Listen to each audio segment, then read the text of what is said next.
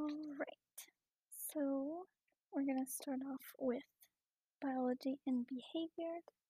We're going to look at psychology and sociology by looking at the biological side of psychology. So we're going to go through the history of neuropsych, looking at structure and function of the nervous system, the endocrine systems, and gene and environment effects on behavior, as well as some parts of psychological development.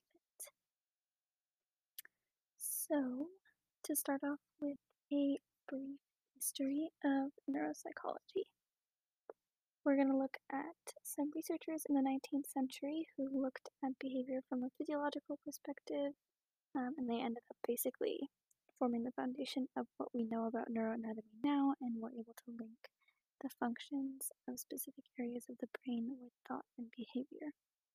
So first we have Franz Gall, who had one of the earliest theories that behavior, intellect, and personality could be linked to brain anatomy.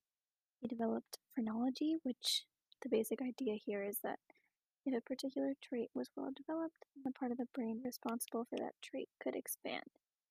This kind of expansion would push the area of the skull that covered that part of the brain outward and cause a bulge on the head. Crazy. Yeah, and then once this bulge occurs, then you can measure the psychological attributes by feeling or measuring that skull. And even though this phrenology belief was false, it generated more research on brain functions, and it was basically the Kickstarter for other psychologists. Then we have Pierre Florenz, who studied the functions of the major sections of the brain. He did this through extirpation or ablation on rabbits and pigeons. So you surgically remove parts of the brain and observe the behavioral consequences. So this researchers' work led to the assertion that specific parts of the brain have specific functions and that removing one part weakens the whole brain. William James is the father of American psychology, who looked at how the mind adapts to the environment. His views form the foundation for the systems of thought in psychology.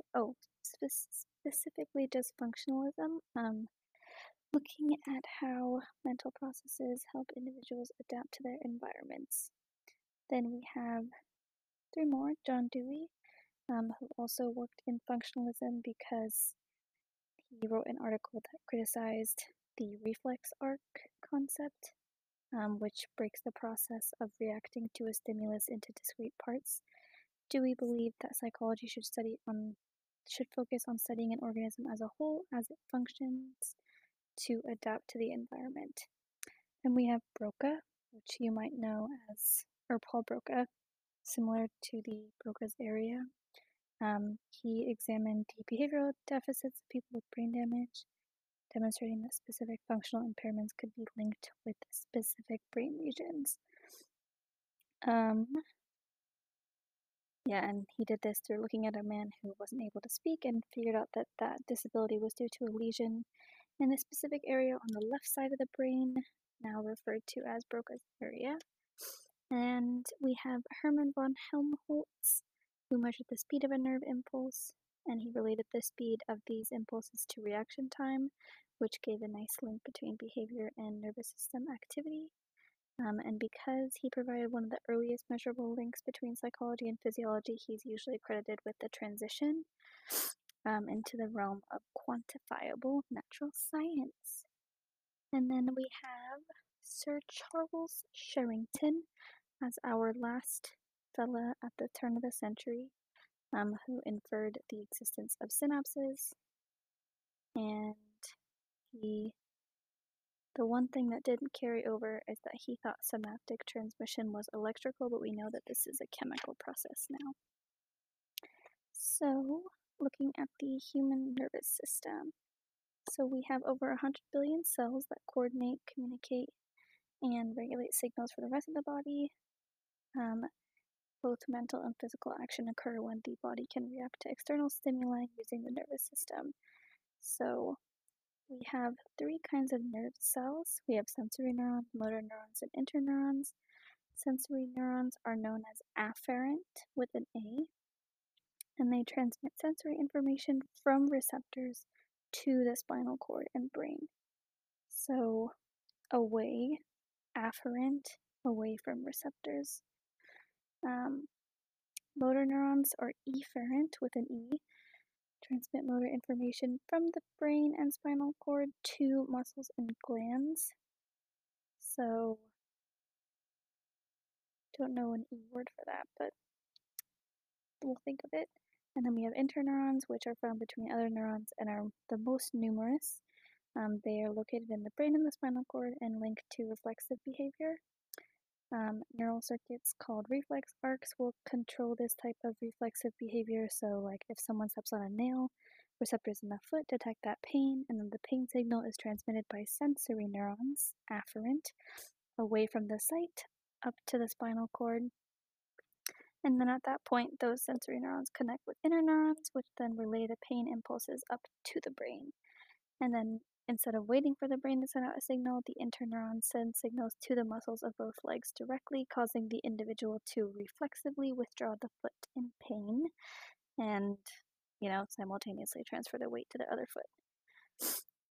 And the original sensory information will still make its way up to the brain, but by that time, the muscles have already responded to the pain thanks to the cooperation of the reflex arcs. So, the nervous system can be divided into two components, the central and peripheral. The central is composed of brain and spinal cord, and the peripheral is made up of nerve tissue and fibers outside the brain and spinal cord.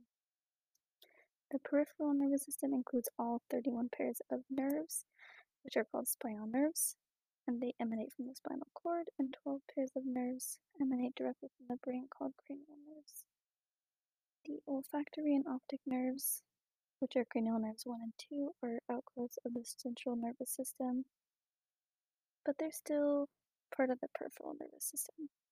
And so the peripheral connects the central to the rest of the body. So the peripheral nervous system is then continued to be divided into the somatic and autonomic nervous system. Somatic is sensory and motor neurons distributed throughout the skin, joints, and muscles. And the sensory neurons transmit information toward the central nervous system through afferent fibers. Motor impulses travel from the central nervous system back to the body along efferent. So, here's a mnemonic. So, afferent ascend in the cord towards the brain, efferent exit the cord on their way to the rest of the body. The autonomic nervous system then regulates heartbeat, respiration, digestion, and glandular secretions. So it manages the involuntary muscles associated with internal organs and glands. It helps regulate body temperature by activating sweating or piloerection, depending on whether the body is too hot or too cold.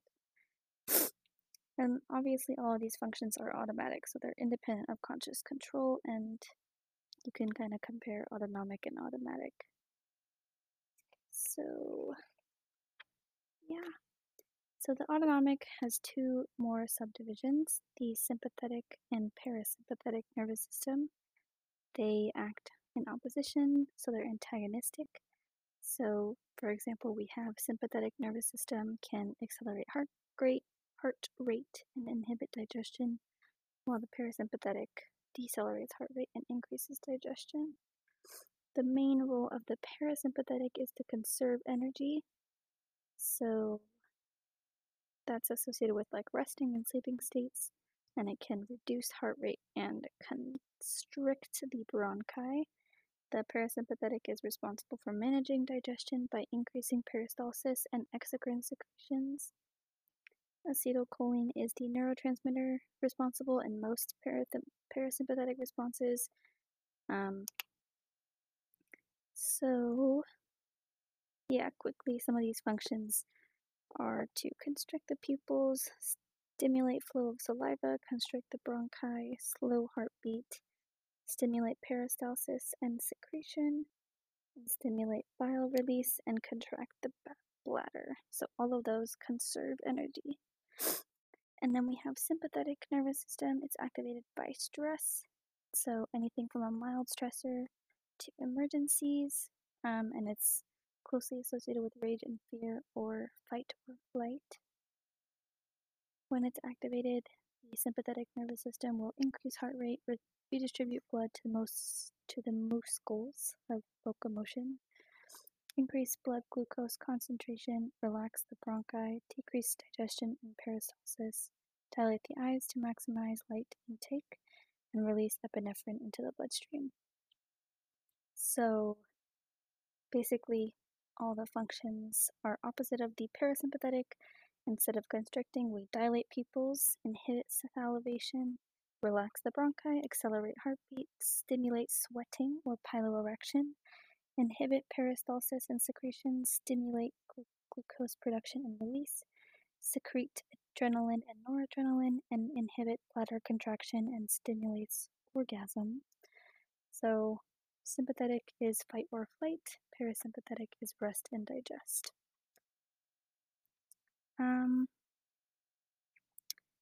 So now we're going to look into the brain and how it's organized. So different parts of the brain will perform different functions, so it's good to remember that.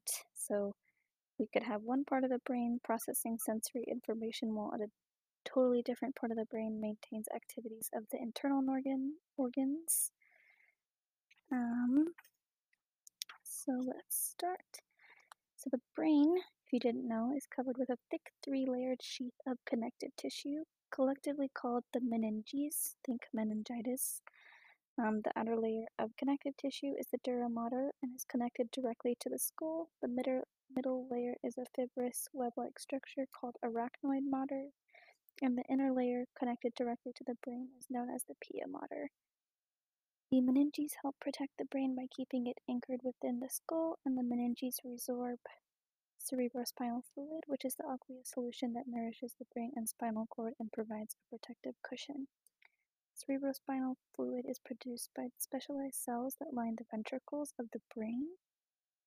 And then we can further divide the brain from its outer shell into three basic parts.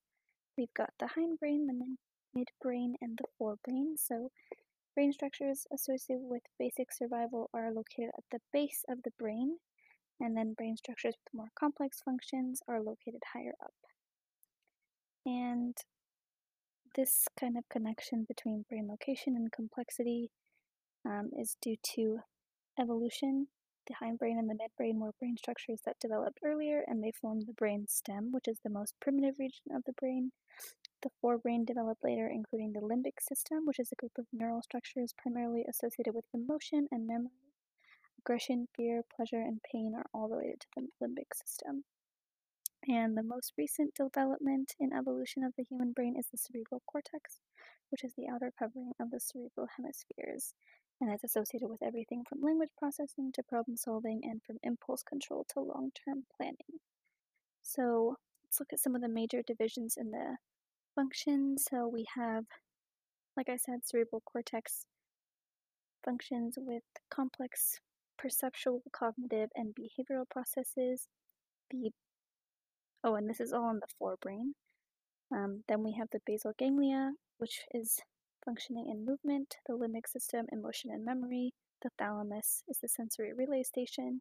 The hypothalamus is regulating hunger and thirst and emotion.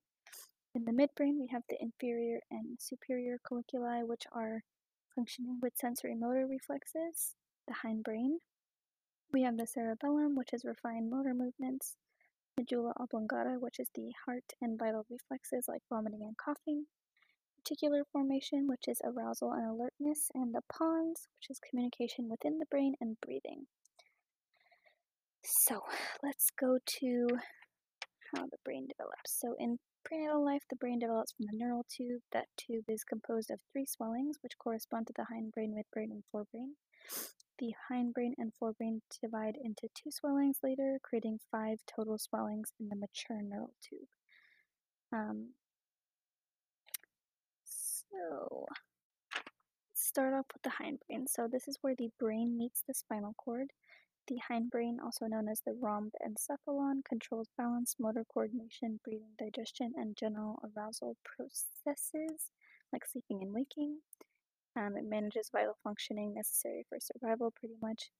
And during embryonic development, it divides to form the myelencephalon, which becomes the medulla oblongata, and the metencephalon, which becomes the pons and the cerebellum. In the adult brain, the medulla oblongata is a lower brain structure that is responsible for regulating vital functions like breathing, heart rate, and digestion. The pons lies above the medulla and contains sensory and motor pathways between the cortex and the medulla.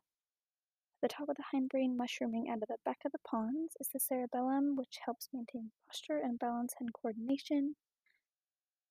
And damage to the cerebellum causes clumsiness, slurred speech, and loss of balance. And so, if we think of someone who's drunk, that kind of alcohol will impair the cerebellum's functioning.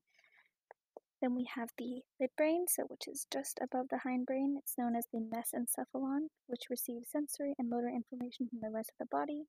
It's associated with involuntary reflex responses triggered by visual or auditory stimuli. There are several prominent nuclei in the midbrain, which are called colliculi. The superior colliculus receives visual sensory input, and the inferior colliculus receives sensory information from the auditory system. The inferior colliculus has a role in reflex reactions to sudden loud noises like a bang. Then we have above the midbrain is the forebrain, which is the prosencephalon, which is associated with complex perceptual, cognitive, and behavioral processes. It's associated with emotion and memory, and it's the forebrain that has the greatest influence on our behavior. So the functions aren't necessary for survival, but they're kind of like the intellectual and emotional capacities that are characteristics of us goody humans. During prenatal development, the prosencephalon divides to form the telencephalon, which forms the cerebral cortex, basal ganglia, and limbic system, and the diencephalon, which forms the thalamus, hypothalamus, posterior pituitary gland, and pineal gland. So we just discussed some big structures, but let's think about how we even map the brain. So neuropsychology is the study of functions and behaviors associated with specific regions of the brain, and it's applied in research settings where people want to associate specific areas in the brain to behavior. It's applied in clinical settings with evaluations of patient cognitive and behavioral functioning and diagnosis and treatment of brain disorders. And it has its own methods and technology. So we can look at patients with brain lesions. So looking for damage to a specific structure coupled with the loss of the function. One problem with this is that such lesions are really isolated to a specific brain structure, so the impairment could be attributed to any of the damaged structures, and pinpointing a specific link is pretty difficult.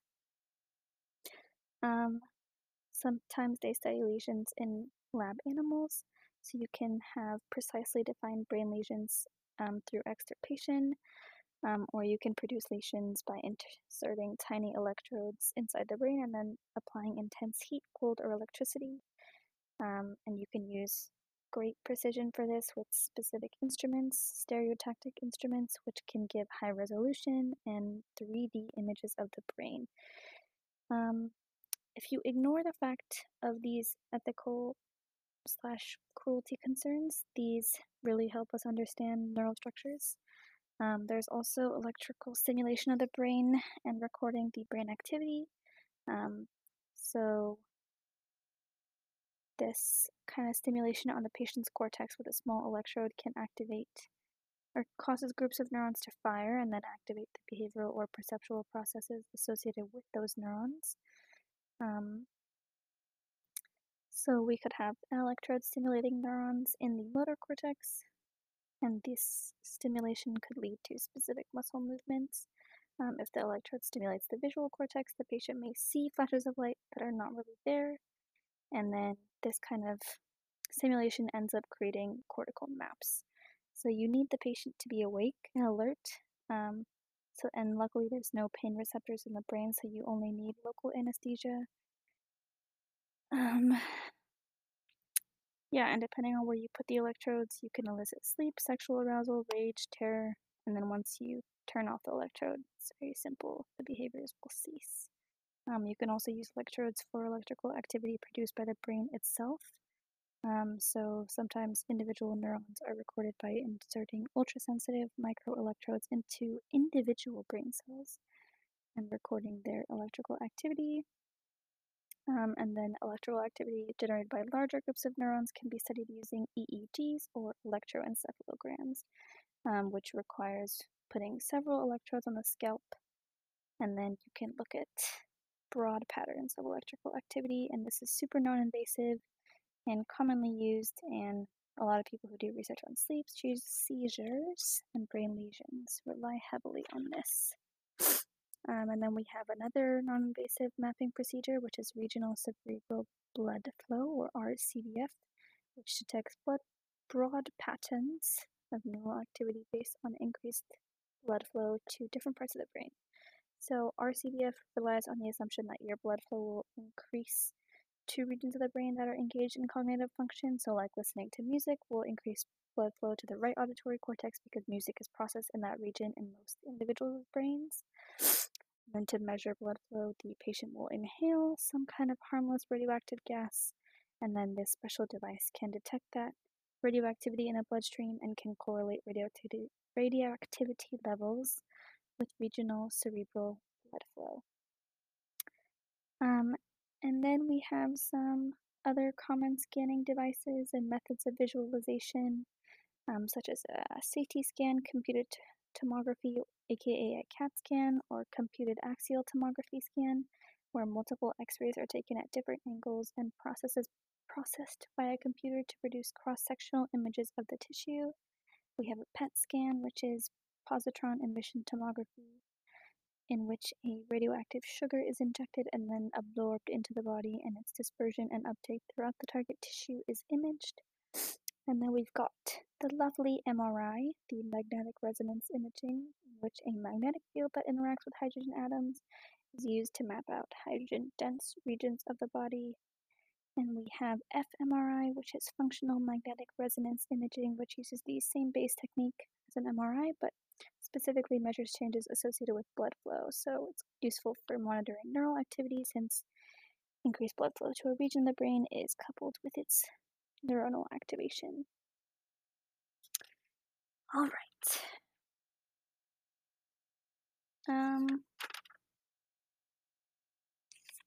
I think I'll go through a quick example and then I'll stop us here. Yeah, okay, so let's talk about multiple sclerosis. Haha. It's a demyelinating disease that results in a host of neurological and physiological symptoms, including muscle weakness, numbness, spasms, visual problems, pain, unstable mood, and fatigue. And